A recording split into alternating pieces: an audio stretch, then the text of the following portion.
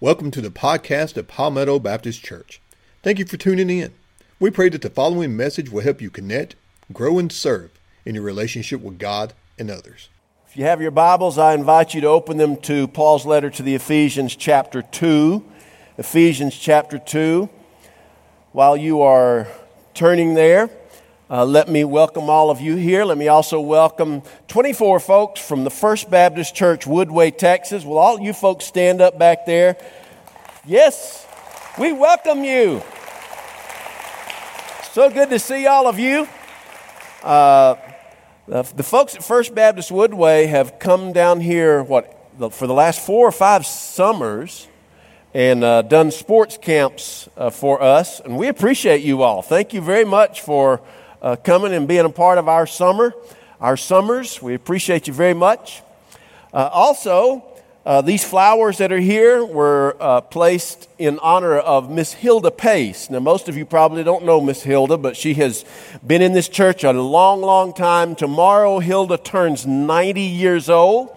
She was in the first service, but go ahead and give her an applause because she deserves every bit of it.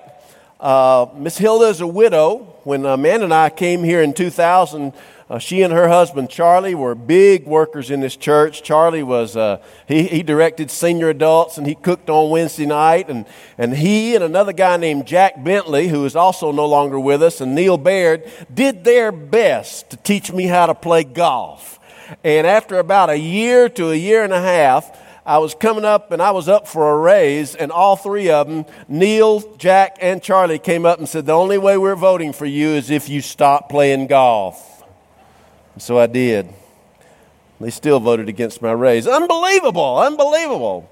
But anyway, these flowers are here for Hilda, and she's a legend here, and we love her very much. I'm so glad you're here. This message is entitled The Fragility of Unity. And we're reading from Paul's letter to the Ephesians, chapter 2, verses 11 through 22. And I'm going to read this morning from the New Living Translation. Paul says, don't forget that you Gentiles used to be outsiders. You were called uncircumcised heathens by the Jews, who were proud of their circumcision, even though it affected only their bodies and not their hearts. In those days, you were living apart from Christ. You were excluded from citizenship among the people of Israel, and you did not know the covenant promises God made to them. You lived in this world without God and without hope. But now, you have been united with Jesus Christ. Once you were far away from God, but now you have been brought near to Him through the blood of Christ. For Christ Himself has brought peace to us. He united Jews and Gentiles into one people when, in His own body on the cross, He broke down the wall of hostility that separated us. He did this by ending the system of law with its commandments and regulations. He made peace between Jews and Gentiles by creating in Himself one new people from the 2 groups. Together, as one body, Christ reconciled both groups to God by means of His death on the cross, and our hostility toward each other was put to death. He brought this good news of peace to you Gentiles who were far away from Him, and peace to the Jews who were near. Now all of us can come to the Father through the same Holy Spirit because of what Christ has done for us. So now, you Gentiles are no longer strangers and foreigners. You are citizens along with all of God's holy people. You are members of God's family. Together, we are His house, built on the foundation of the apostles and of the prophets, and the cornerstone is Christ Jesus Himself. We are carefully joined together in Him, becoming a holy temple for the Lord. Through Him, you Gentiles are also being made part of this dwelling where God lives by His Spirit. In our New Testament, there are 13 letters that are attributed to the Apostle Paul. 13 letters. There were actually 14 letters admitted into the canon of the New Testament because of their affiliation with Paul, but 13 of them are specifically attributed to Paul in the New Testament. And of those 13 letters, there are 5 letters that are called Paul's prison letters, his prison epistles, because he wrote those 5 letters when he was in a prison in the city of Rome. He was imprisoned twice in Rome. The first time was in the year 62. And during that time, he wrote 4 letters. The letters to the Philippians, to the Colossians, to Philemon, and the letter to the Ephesians, this one to the Ephesians. There's one other prison letter that he wrote not during his first imprisonment, but during his second imprisonment. And at the end of that imprisonment, he was executed. That letter is 2 Timothy. So there, of his 13 letters, 5 of them are prison letters, and 4 of those are written during his first prison stay in Rome in AD 62. Of all of Paul's letters, there's one letter that is most puzzling.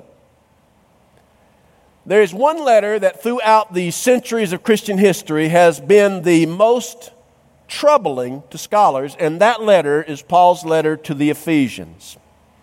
Indeed, Paul's letter to the Ephesians is an enigma.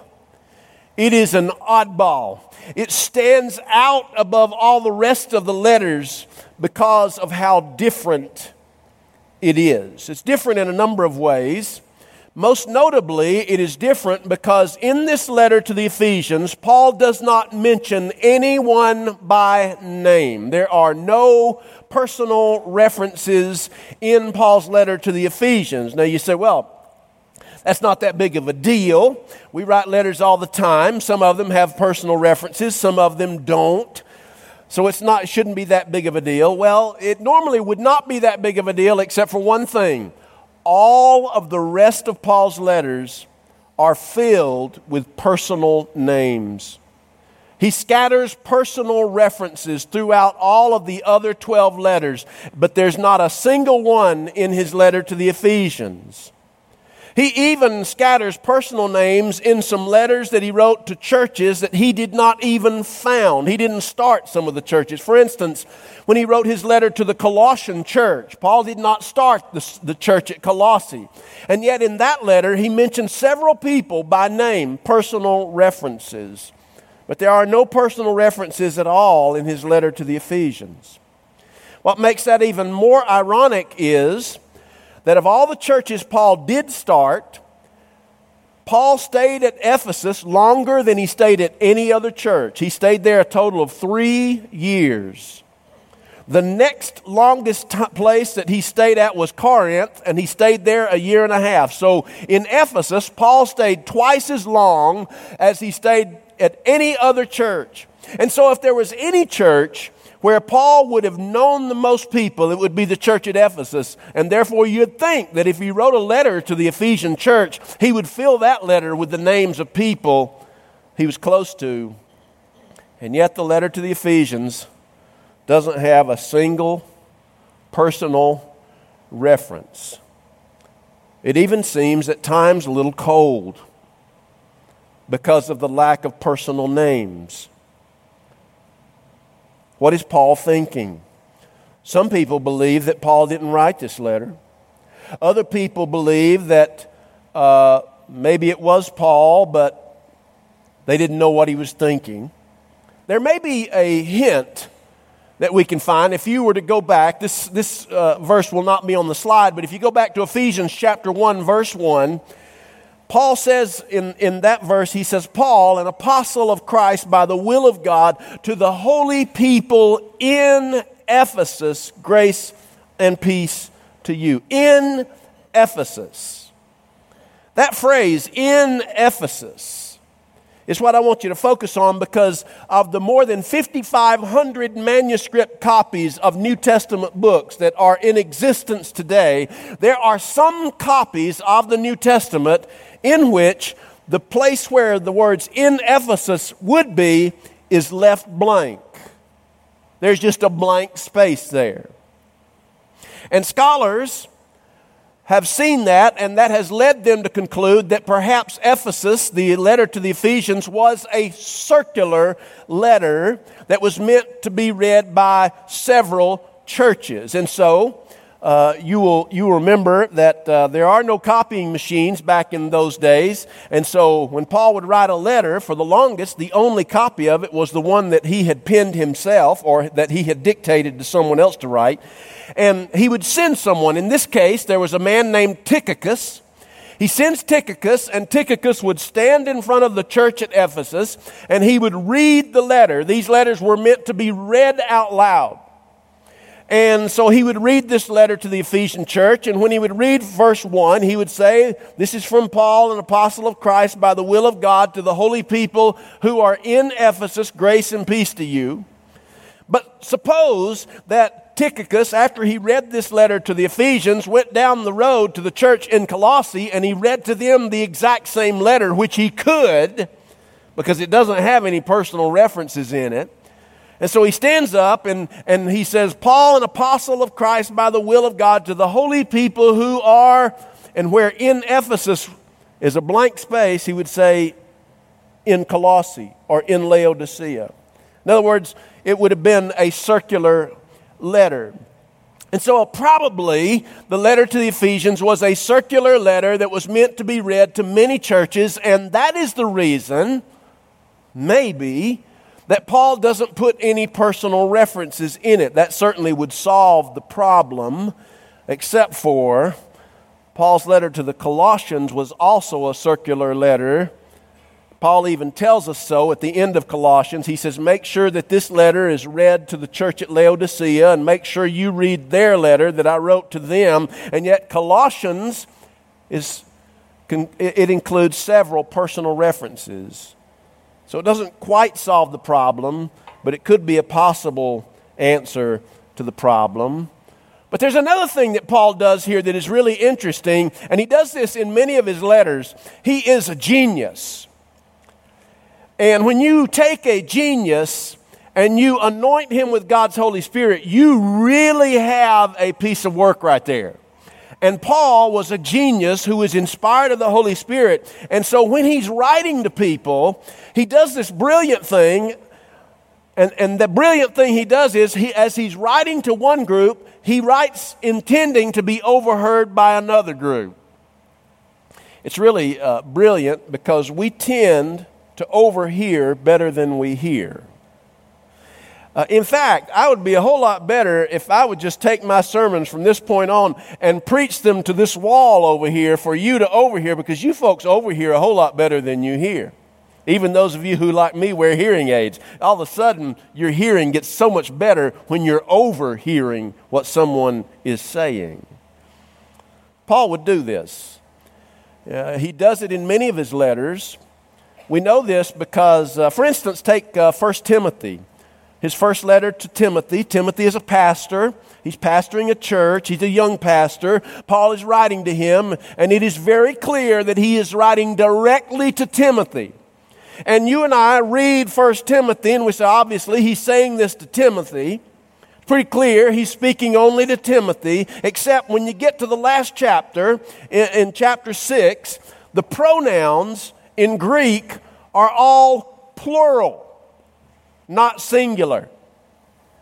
Now, if I said to you, I'm talking to you, the word Y-O-U might mean one person, might be one person. Martin George, I'm talking to you, that's one person. But I use the same word you if I'm talking to all of you. I'm talking to you, or I'm talking to you. But in Greek, the pronouns come in singular and plural forms.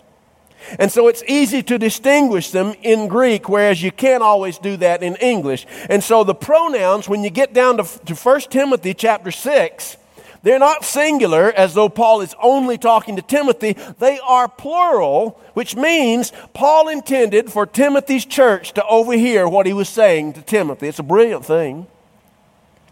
Now, we Southerners, I have to rush to admit, we have solved this issue because in our southern translations of the Bible, those words "you" that are in Greek are plural. We've done it right. We say "you all," grace to you all, and so they're plural. See, if we Southerners fix everything, so they ought to just leave it to us, right? Well, maybe not. Anyway, Paul is writing to be overheard. Now, when we look at this particular text, to whom is Paul speaking? Just in this text alone. Here in Ephesians chapter 2, to whom is he speaking? On the surface, it looks very clear that he's talking to non-Jewish people in the church at Ephesus. That is, Gentiles. Gentiles are non-Jewish people. So in verse number 11, he says this, "Don't forget that you Gentiles used to be outsiders. You were called uncircumcised heathens." In verse 22, "Through him, you Gentiles are also being made part of this dwelling where God lives." So the two verses that form bookcases for this text are directly pointed toward the Gentiles. But this brilliant Paul is doing something else here. There is no doubt that while he's talking to the Gentiles, Paul intends to be overheard by the Jewish Christians in that church. Because he wants these Jewish Christians to remember that these Gentiles who have accepted Christ, they now are also part of the people of God. He says in verse 14, "For Christ himself has brought peace to us. He has united Jews and Gentiles into one people." And further in verse 14, he broke down the wall of hostility that separates us. You see, there was this, in all of these churches where Paul was writing, there were Jewish Christians and there were Gentile Christians, and there was always this undertone of friction and conflict between the two groups. And Paul says, look, you Gentiles, God has brought you through Christ into the family of God. And you Jews, you remember that God has brought these Gentiles into the body, and now the two people are one. He's broken down the hostility between us. So on the surface, the text looks like it's addressed to the Gentiles, but upon a closer look, Paul probably intended that his remarks be overheard by the Jewish Christians as well. Well, what is Paul's main thought here? That's really what we want to pull out of this text, right? What is his main thought? Well, when you look at throughout this text where he talks about unity and united, and he's pulled together two groups into one, and he's taken these two groups and he's made them one people of God. Clearly, what Paul is talking about here is unity and division. In the early church, Paul had to deal with divisions, and he was concerned because he's writing in 62.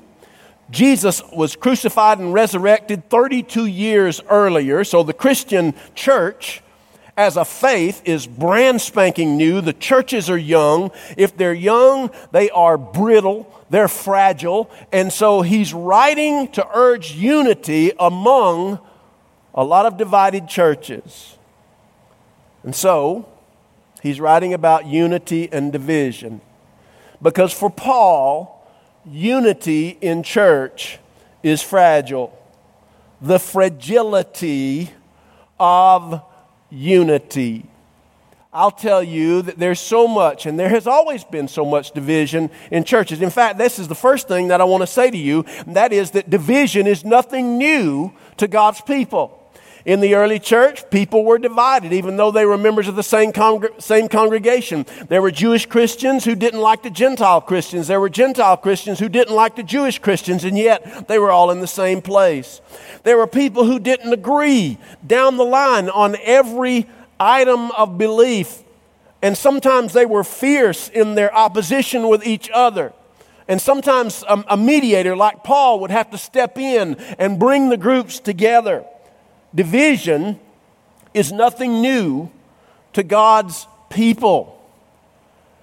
And I will tell you that division is not uncommon for God's people today. In fact, the divisions that plague our nation and the divisions that plague our world have encroached upon the church and infiltrated the church. And so many churches today are divided and too often reflect the division in the world rather than the unity that is in the Godhead. We need to be reflecting the unity of God, the Father, Son, and Holy Spirit, rather than reflecting the division that is in our world. Division is nothing new to God's people, and division, most of the time, is caused by misplaced priorities.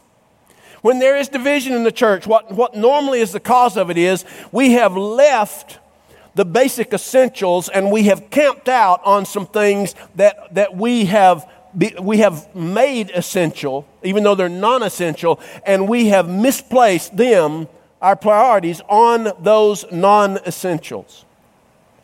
In churches, there are divisions over doctrine, doctrinal divisions. The earliest division in the church was a doctrinal division over the requirements for salvation. They met in Acts chapter 15, and they had a big church council to decide, okay, the Gentiles who are coming into the church, are they saved only by trusting in Jesus for their salvation, or must they trust in Jesus plus adhere to certain Jewish rituals such as circumcision? And so they hashed out doctrinal issues. When Paul first wrote these letters of his, there was not any such thing as a denomination. There weren't denominations. There was just the way. That's what they called themselves, the way. And it was one group of churches, and they were all just Christians. But since that time, 2,000 years ago, churches split, and then they split again, and then denominations split, and now 2,000 years later, there are 38,000 plus and growing denominations within Christianity. We went from one group to over 38,000 groups, and most of the division was over doctrine. This group didn't agree with this group over baptism. This group didn't agree with this group over salvation. This group didn't agree with this group over predestination or free will. And so they decided that because of the divisions, none of which were essentials, they were important, but they weren't essential, but they figured can't fellowship with you, and so they separated out into denominations. Even in the United States of America, there are over 350 different forms of Baptists. There's so much division. A lot of it is over doctrine. About 2 years ago, we had a family visit our church. They started visiting in January. And they started, unlike most families, they started visiting on a Wednesday night. We had Wednesday night supper and activities. They visited on a Wednesday night. It was a family of a husband, wife, and I think they had 4 children, 3 or 4 children. And they started on Wednesday night, and then they came the following Sunday morning. And then they came the next Wednesday night, and they came the second Sunday morning. They came 5 straight Wednesday nights and 5 straight Sunday mornings to our church. And they would come up, and they were getting involved, and they really seemed like nice folks. The kids loved the youth group, and they got in Sunday school. On the end of the 5th Sunday, at the end of the service, the dad came up to me and he said, really have been enjoying the services. Your people have been really, really nice. They've been really welcoming. And then he said, and we're thinking about joining, but I wanted to ask you a question. I said, okay. He said, how old do you think the earth is?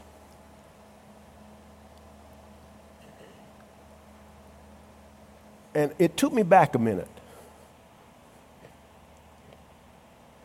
Because I knew that the question, before he ever asked the question, I knew that the question he was about to ask was about to be his deal breaker, depending on how I answered the question. So I didn't want to answer the question.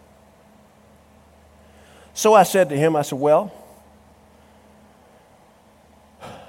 if you're asking our church's stance on the age of the earth, we don't have a stance on it.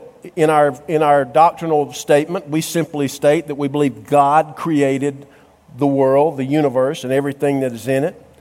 I said, now within our church, We have some folks, we really do have some folks who believe that the earth is 6,000 years old. On the other hand, we really do have some folks who believe that the earth is 5 billion years old and that the universe is 15 billion years old. And I said, so far as I know, we fellowship together. And he interrupted me. He says, no, I want to know what you think. And so I told him. And evidently, the answer I gave him was not the answer he wanted to hear. And we never saw that family again. Their issue was doctrinal. Now, let me tell you something. I don't care what you think about the age of the earth. Oh, now don't misunderstand me. I didn't say I don't care about you. I care about you deeply. But I don't care what you believe about the age of the earth. I don't care if you believe it's 5 billion years old or if you believe it's 6,000 years old. I really don't care. You know why? Because I truly believe that when you and I die and we stand before God, God is not going to say, all right, how old do you think the earth is? He's not going to do that, folks. He's not going to do that. He is not going to do that. I'll tell you what he's going to look for, and it's the only thing he's going to look for. He's going to look and see if you have trusted Jesus Christ for your salvation and if the blood of Jesus is applied to your heart. That's going to be the only thing he's looking for.